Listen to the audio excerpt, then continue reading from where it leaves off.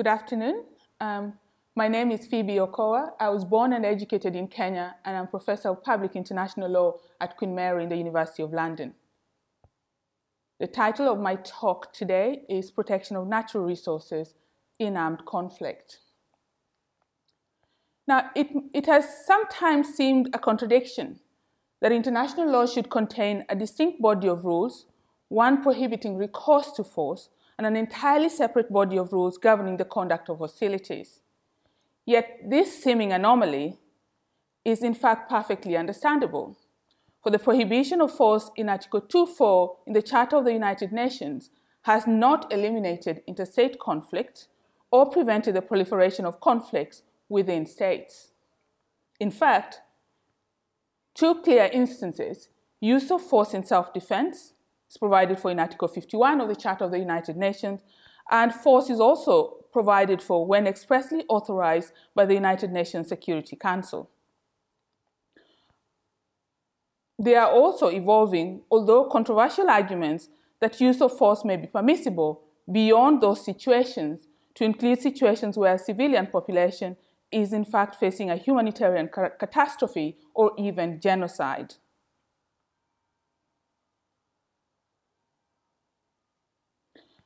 These exceptions involve a consideration of what rules, if any, apply in those situations where the enforceable content of the law on use of force has either failed to prevent war or has authorized the use of force in the limited circumstances outlined.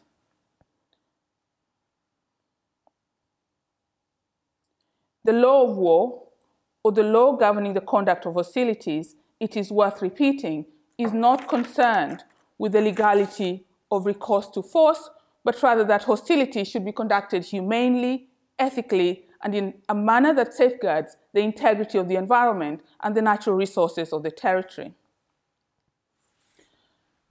Now, the Hague Conventions of 1899 and 1904 had contained limited provisions against wanton destruction and pillage in war.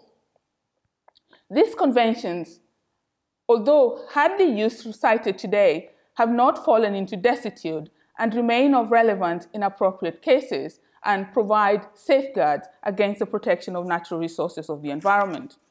They are not ossified, and although in a historical context they were mainly concerned with the protection of property, today they can be used to provide protection against deliberate damage or stealing of environmental natural resources. The increased public sensitivity to the importance of human rights in the aftermath of the Second World War led to the development of a coherent body of law in the 4 Geneva Conventions for the protection of civilians and civilian objects. Much of that law was developed and effectively codified before the radical shift in the importance of environmental values that accompanied the 1972 Stockholm Conference on the Environment. That shift did not, however, result in a coherent framework for the protection of the environment in situations of armed conflict or an attempt to address the aggravation of issues of resource protection in the context of war. The conventions that emerged out of the Rio Conference do not exhibit any particular sensitivity in the application to situations of armed conflict. The 1985 Vienna Convention on the Protection of the Ozone Layer, the 1982 Climate Change Convention, and the 1992 Convention on Biological Diversity were not accompanied by any specific attempt to address the aggravation of environmental harm in situations of armed conflict. So natural resource environmental protection, broadly construed, thus remained an afterthought even when the opportunity arose to revise the Geneva Conventions in the 2 additional protocols in 1977.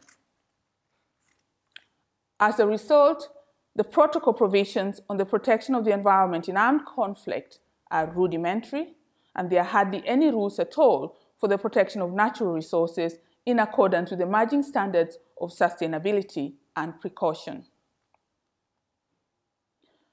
A further limitation stems from the fact that the regulatory framework in the Geneva Convention is largely directed at interstate conflicts, a largely exceptional situation today, since most conflicts are within states and involve non-state groups. There is thus a mismatch between the regulatory focus of the law and the contemporary needs of the international community. Yet the absence of a developed body of rules should be a concern, because armed conflict, whether in the form of civil war or interstate conflict, has a devastating impact on the environment and on natural resources of the territory. Military operations cause direct damage to ecosystems, air quality, and water supply.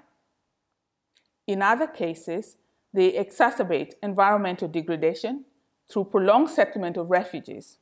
Refugees and internally displaced people are frequently settled in resource-scarce areas, substantially impacting on already fragile ecosystems. This can have and has continued to have serious consequences for biodiversity. For instance, the settlement of refugees in the aftermath of the Congo War in the area around Virunga National Park had a devastating impact on a unique ecosystem and led to a significant deforestation and loss of biodiversity. The protection of these unique ecosystems has invariably been entrusted to non-governmental organizations and civil society groups, but many of these are unable to carry out their functions in situations of war. The most spectacular example of war-related environmental harm in recent times is the deliberate setting on fire of Kuwaiti oil wells by the Iraqi authorities during the 1991 Gulf War. It is estimated that the Iraqi military set on fire as many as 700 oil wells, extensively damaging 600 of them. The immediate environmental consequences were catastrophic, resulting in black rain that was felt across a number of countries. The ignited oil wells also extensively damaged desert oil and contaminated the water table. There was also substantial damage to the marine environment as a result of the discharge of crude oil into the Gulf Stream. Studies have also indicated the emergence of respiratory diseases that are most likely attributable to the toxic fumes released in the environment at the time of the conflict. Equally significant are the documented accounts of the hazardous substances released into the environment as a result of the aerial bombardments of oil installations during NATO's Kosovo campaign. This also resulted in the extensive contamination of the Danube, although the impact on aquatic life was reported to be insignificant. Of the most significant allegations, both in the context of Kosovo and the hostilities in Iraq, is the suggestion that NATO forces, in the case of Kosovo, and the US-led coalition in Iraq had used depleted uranium in their military operations. These allegations have persisted, notwithstanding the conclusion of a special committee that any damage caused by NATO's forces was collateral, unintended, and in all material respects proportionate to the desired military outcome.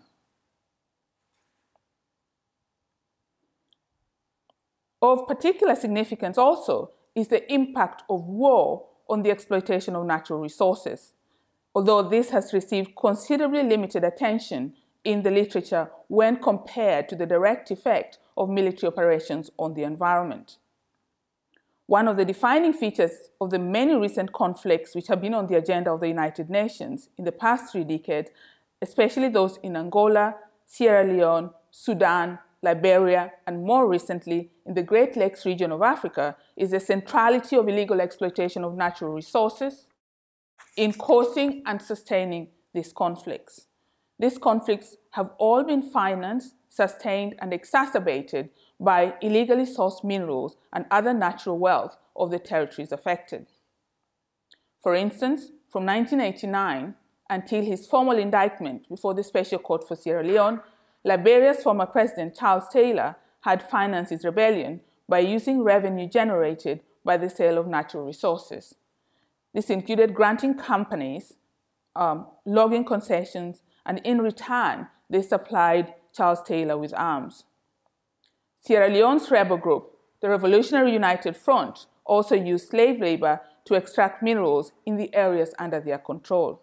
It has been estimated that the Revolutionary United Front received annual sales of between US $25 million and US $125 million from diamond sales, which became the primary source of revenue for funding the insurgency. The exploitation of natural resources was also a key feature of the conflicts in Angola and the Democratic Republic of Congo.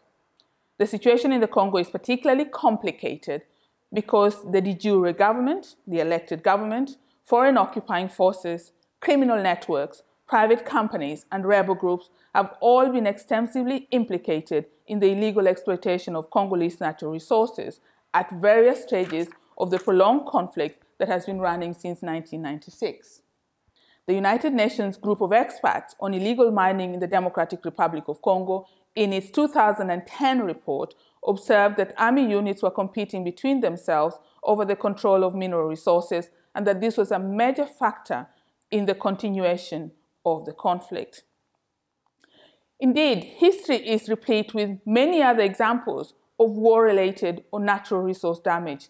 Much of it is documented. This includes, for instance, the use of Agent Orange during the Vietnam War, which caused persistent and long-term environmental damage. So I have outlined the various contexts in which the conduct of hostilities impact on both the environment and on natural resources. What then of the law? To what extent has the problem received substantive treatment in contemporary international law? Now, even though the protection of the environment has lagged behind when compared to other areas of the conduct of hostilities, such as protection of civilians, it would be inaccurate to speak of a lacuna, a complete gap in legal protection. In fact, it is possible to distill from the existing body of international law a number of rules of considerable relevance. I begin by looking at peacetime environmental treaties. I remarked at the beginning that the enforceable content of the law of armed conflict has largely been concerned with human rights, specifically protection of civilians in situations of war, but less so with the protection of the environment or natural resources. It is therefore worth asking whether peacetime environmental treaties fill this gap, a residual role, as it were, in providing a yardstick for evaluating belligerent conduct in situations of war as well. I remarked at the beginning that the enforceable content of the law of armed conflict has largely been concerned with human rights, specifically protection of civilians, civilian objects in situations of war, but less so with the protection of the environment or natural resources. It's therefore worth asking whether peacetime environmental treaties fill this gap, as it were, play a residual role in providing a yardstick for evaluating belligerent conduct in situations of war. At a preliminary level, the answer must be in the affirmative. The International Law Commission, in the context of its project on the impact of war on treaties, after an extensive survey, concluded that peacetime treaties in general continue to apply even in situations of war, but only to the extent that the application was compatible with the exigencies of war. The International Law Commission rapporteur also regarded environmental treaties as those which, by necessary implication, given their object and purpose, were intended to apply even during the operation of an armed conflict. But note the caveat mentioned, only to the extent that the application is compatible with the exigencies of war. The caveat is significant because most war situations would in any event make it considerably difficult to comply with the requirements of environmental treaties in total. In the advisory opinion on the legality of nuclear weapons, the International Court of Justice had to consider the argument advanced by a number of non-nuclear states that the use of nuclear weapons was illegal, and among the reasons advanced included because their use would cause untold damage to the environment in violation of the key environmental treaties on the protection of biodiversity and climate change, which had also been signed by the principal nuclear weapon states. The argument of these non-nuclear states brought to the fore a consideration of the extent to which peacetime treaties continue to govern the conduct of parties in wartime situations, or whether their behavior once hostilities broke out was restricted to the specific rules on the conduct of war, however rudimentary these were. Protection of the environment in armed conflict would thus be achieved by continuing the application of pre-existing environmental treaties and only to be displaced by the lex specialis of environmental law whenever relevant. The International Court of Justice did not reject the arguments put forward by the non-nuclear states in their entirety. It noted that environmental obligations were not intended to be obligations of total restraint, that their continued applicability were contingent on the possibility of compliance being compatible with the exigencies of war. In war, damage to the environment may be an inevitability, and destruction of natural resources may also be an inevitability. But in general, belligerent conduct would continue to be governed by the lex specialis of war. Specifically, the court noted that states must take environmental considerations into account when assessing what is necessary and proportionate in pursuit of military objectives. It further observed that the destruction not justified by military necessity or carried out wantonly is clearly contrary to existing international law. Yet, the continuing application of peacetime treaties is not without its problems. For instance, what level of environmental damage, natural resource destruction, is acceptable in a military operation? How significant should the military advantage be to offset the assault on the environment? Do developed concepts of international environmental law, such as the precautionary principle, have any operating influence in deciding what is an acceptable level of harm in a military operation? Crucially, is there a distinct role for pre- and post-conflict environmental impact assessment as part of the balancing exercise on which the rule presumably rests? If environmental impact assessment is part of the operation of these rules, who has responsibility for carrying them out? Are they to be carried out objectively? And what compensation, if any, should be forthcoming in the event of environmental harm or wanton destruction of natural resources?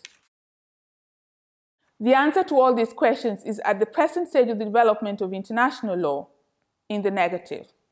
It's further evidence that claims of environmental protection remain on the periphery of the law on armed conflict. The decision by the International Law Commission to place the topic of the protection of the environment on its agenda has resulted in substantial consolidation of disparate rules and a much welcome initiative in the progressive development of the law. It's not just peacetime environmental treaties that are worth taking into account or worth looking at. What about other non-binding instruments that may have some bearing? And I turn to this now. There are explicit references to environmental protection in the context of war in a number of non-binding instruments. For instance, Principle 26 of the 1972 UN Conference on the Human Environment states that man and his environment must be spared the effects of nuclear weapons and all means of mass destruction. It also enjoins states to strive to reach prompt agreement in the relevant organs on the elimination and complete destruction of such weapons. Protection of the environment is also provided for in form in the 1982 World Charter of Nature. It states that nature shall be secured against the degradation caused by warfare or other hostile activities. Specifically, that military activities damaging to nature are to be avoided. Principle 24 of the Rio Conference, after noting that there was an inherent conflict between sustainable development and warfare, called on states to respect international law for the protection of the environment during armed conflict. However, these non-binding instruments do not envisage a specific program of enforcement, nor do they concern themselves with apportioning responsibility or redressing environmental harm. They are more a recognition of the protection of the environment from both legal and political perspective as an important matter that ought to be on the agenda of states rather than a prescription of what those states must do. So far, I have scattered around general instruments, peacetime environmental treaties, but what about the so-called jus in bello, the law that specifically applies in the context of war? To what extent does it offer protection of the environment as a lex specialis? Two provisions of Additional Protocol 1 specifically concern themselves with environmental damage in warfare. Article 35.3 of Additional Protocol 1 enjoins the parties to it not to employ methods or means of warfare which is intended or may be expected to cause widespread, long-term, and severe damage to the natural environment. Article 55 of the same instrument amplifies this and provides that attacks against the natural environment by way of reprisals are prohibited. The restriction to harm that is widespread, long-term, and severe is a significant constraint.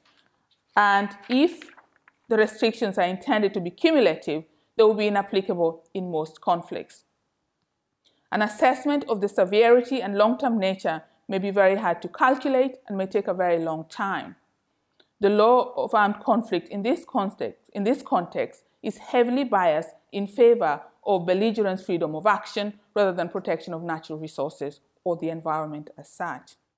Rudimentary as they are, the provision of the laws of war that have some bearing on the protection of the environment are in any event largely state-centered. They are mainly directed at imposing obligations on states in interstate conflicts, a type of conflict that is increasingly the exception rather than the rule. The majority of conflicts, including those on the agenda of the United Nations, are within states and between groups within states. It is also a significant limitation that they apply only to protect the territory of other belligerents, leaving states largely unconstrained in relation to what they do on their own territory. Many of the recent conflicts in Liberia, Sierra Leone, Yemen, or Syria have only peripherally involved national armies subject to a command structure and would clearly fall outside the scheme of protection envisaged in these environmental treaties. It's also a significant limitation that the environmental provisions of Additional Protocol 1 are only binding on signatory states. And this is significant because although much of Additional Protocol 1 has customary law status, it is contested that the provisions on the environment are yet to acquire this status.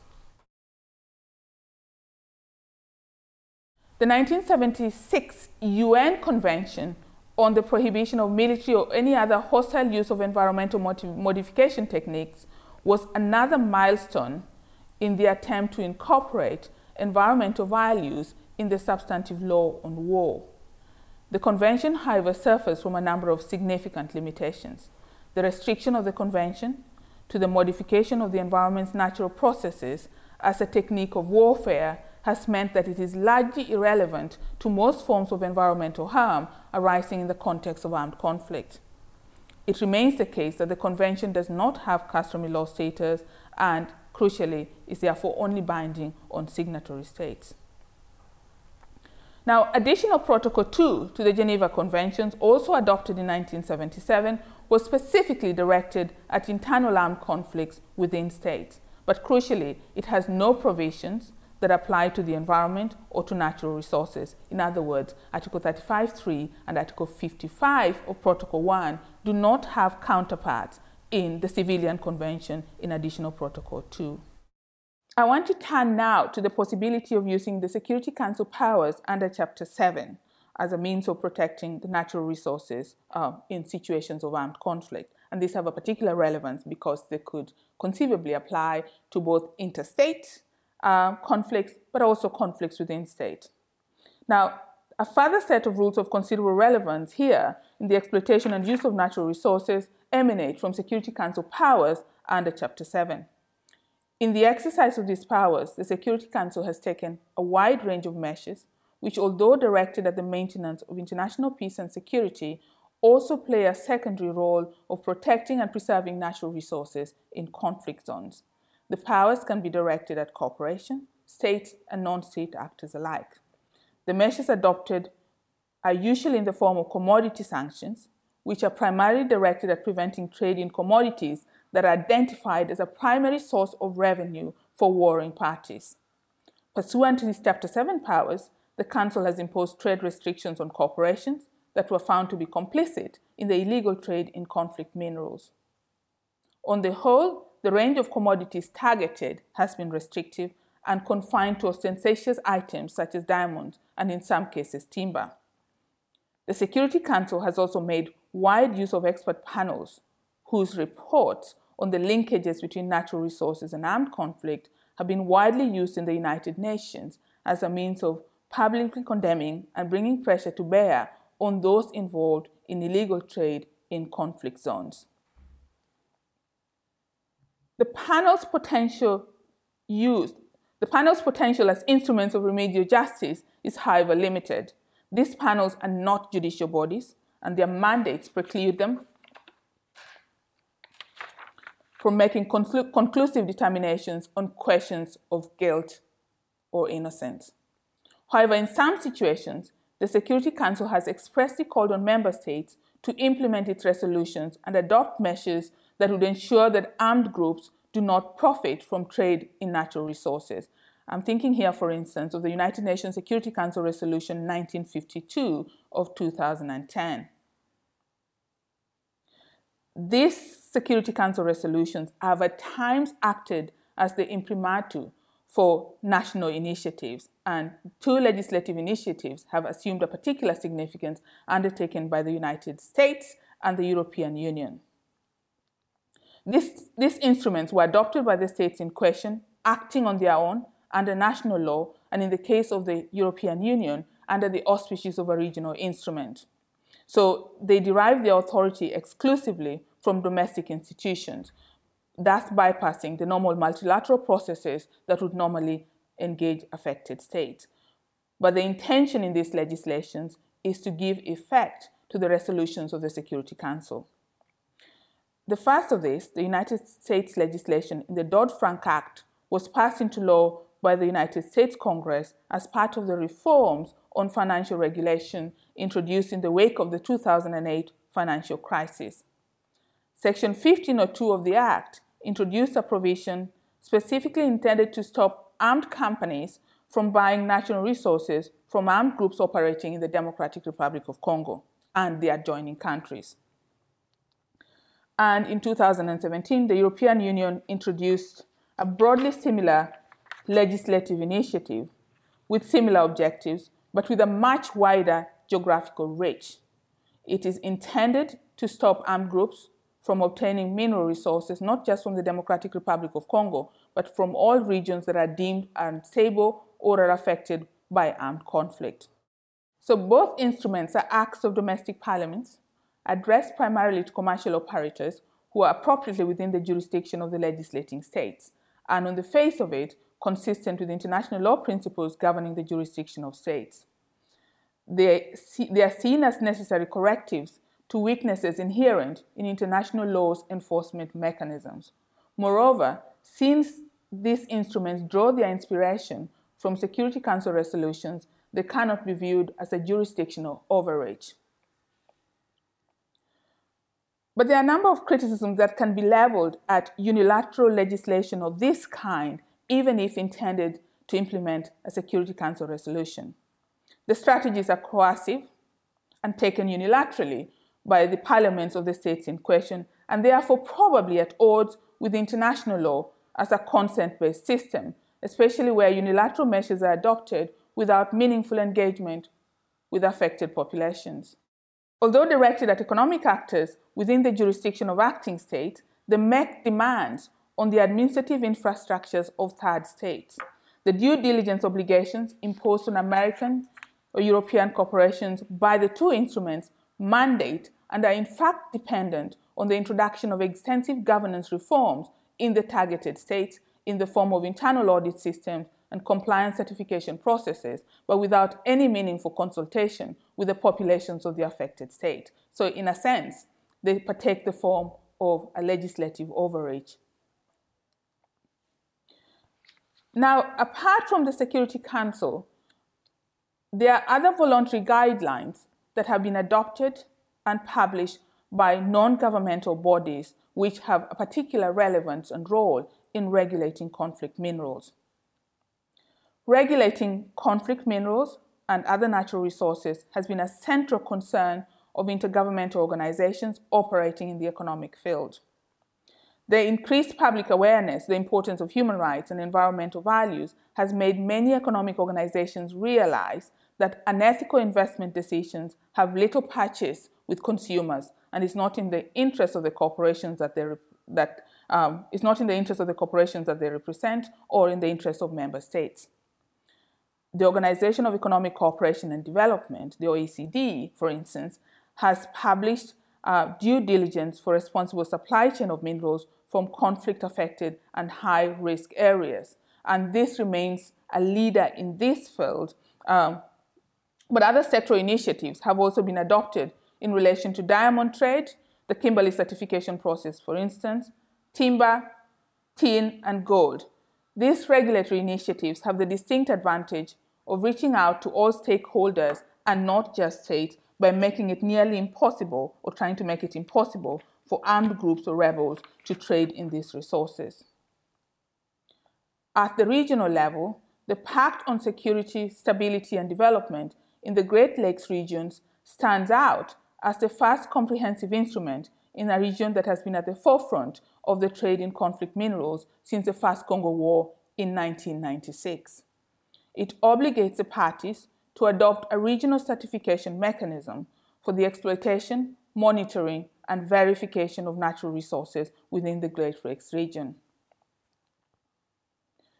It's worth making a word of caution here, though, that none of these initiatives have resulted in hard obligations, and enforcement has so far remained patchy and largely discretionary. Moreover, extraction of natural resources by unrepresentative governments, as opposed to rebel groups, has received far less attention, even though they give rise to principally the same concerns as those generated by rebel groups, especially in conflicts characterized by widespread human rights abuses on both sides. The binary distinction between legitimate and illegitimate sources of power make no sense in conflicts where both sides lack democratic legitimacy. A final set of rules of relevance to the protection of natural resources emanates from the principle of permanent sovereignty over natural resources. This concept, which was developed out of the political processes of decolonization, rests on the idea that the resources of the territory belong to the people, not their governments. It received explicit imprimatur endorsement in the two human rights covenants in 1966, the Political Covenant and the Social and Economic Rights Covenant. And it provides for broad stewardship of natural resources. These resources must be exploited and managed for the benefit of the populations, not their governments. So governmental management of natural resources in peace or war may be challenged or invalidated for the simple reason that it was unsustainable or not for the benefit of the population. Permanent sovereignty may also provide a yardstick for annulling concession agreements in post-conflict settlements which were not deemed for the population, which were not deemed for the benefit of the population. And in fact, they have been used precisely in that context in relation to the annulment of some agreements in Liberia in the post-conflict political settlements. There is much work to be done on how restitution for natural resource or environmental damage can or should be incorporated in post-conflict peace agreements. The matter is on the agenda of the International Law Commission, and we all await with much interest the Commission's conclusions on this important question. Thank you.